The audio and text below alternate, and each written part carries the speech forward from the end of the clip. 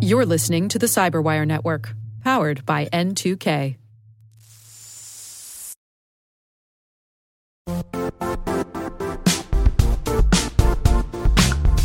And now, a word from our sponsor, Zscaler, the leader in cloud security.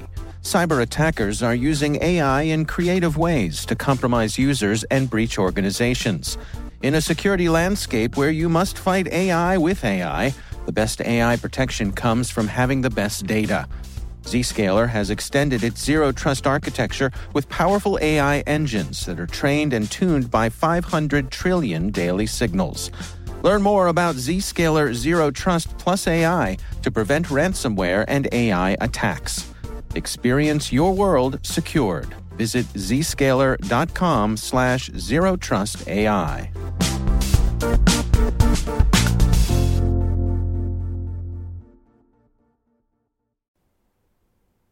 The following helps to support the show that you love. Spycast listeners, wherever you are on this orb, circling in the darkness of space, I'm here to tell you about a new true crime podcast, Shadow of Truth. A mini-series which explores a haunting murder that left investigators searching for a killer and on a mission for the truth. Police found Thair Radda's dead body hidden behind a locked bathroom door. As investigators began to pull together evidence, one person of interest became their focus: Roman Zadorov. He quickly became the prime suspect and within days confessed to Thair's murder. Police considered the case closed and Zadorov was locked up. However, new evidence recently revealed that there was a lot more to this story. With new DNA results and shocking witness testimony, Shadow of Truth exposes never-before-heard evidence. I'm about to play you a preview of Shadow of Truth, and while you're listening, make sure to follow Shadow of Truth on Apple Podcasts, Amazon Music, or wherever you're listening right now.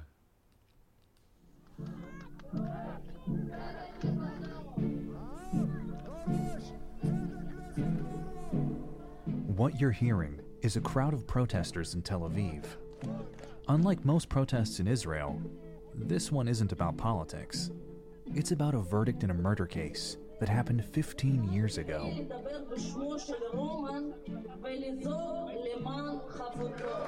The murder of 13-year-old Thair Radda has become a national obsession here in Israel, unlike any other. Our story begins on the 6th of December, 2006, a day that Thair's mother, Ilana Radda, will never forget. She just came home from work when she noticed something was off. I walk in and see that her backpack isn't there. I look into the sink and see that Thair hasn't eaten. I go through the rooms and I realize that Thair didn't even come home. Ilana called Thair's phone, but no one answered. She then called her husband, Shmuel, who left work immediately to start searching around town for the missing girl. I call out to Thair among the bushes, rocks, boulders, and I start crying. I came home empty-handed. By then, it was already dark outside. Rumors about the missing child spread like wildfire, and it wasn't long before people from throughout the community organized search parties. Tzvi, a neighbor of the family, was in one of them. It was a very cold evening and I went out with a military coat. Tzvi and his friends decided to go into the school, the same one Thair attended. When you go into an unfamiliar building, some of the rooms are dark and it's silent. I already had a strange feeling. We went through one hallway, then another, one classroom, then another, until we reached the bathroom. When we went into the bathroom, there was no sign of anything. It was spotless. The first stall door looks normal. The second door looks normal. The third door, it's locked.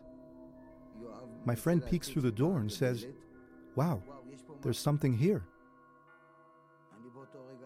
I totally froze. Zvi climbed up on a toilet seat to peek into the locked stall. What he saw there almost made him fall off his feet. I saw a girl. It was clear to me that it's her. Ta'ir lived and died in Katzrin, a small, secluded town situated in the northern tip of Israel, not far from the Syrian border. It's an eerie place, surrounded by lakes and forests, and has been known since this murder as the Israeli Twin Peaks. The whole town, as well as the rest of the country, was shocked to the core. The idea that a girl could be viciously murdered in school, which should be the safest place, was every parent's worst nightmare. Ta'ir became everyone's child.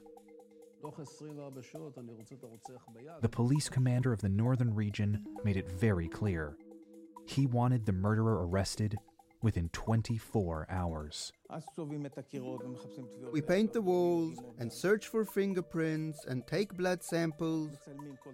We take pictures of everything we sample, and we move forward from there. It didn't take long for the police to understand that their way forward led to a dead end.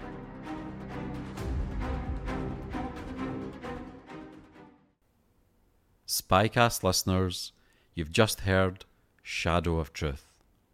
Follow it on Apple Podcasts, Amazon Music, or wherever you're listening right now. You can also binge the entire series early and ad-free when you subscribe to Wondery Plus and Apple Podcasts.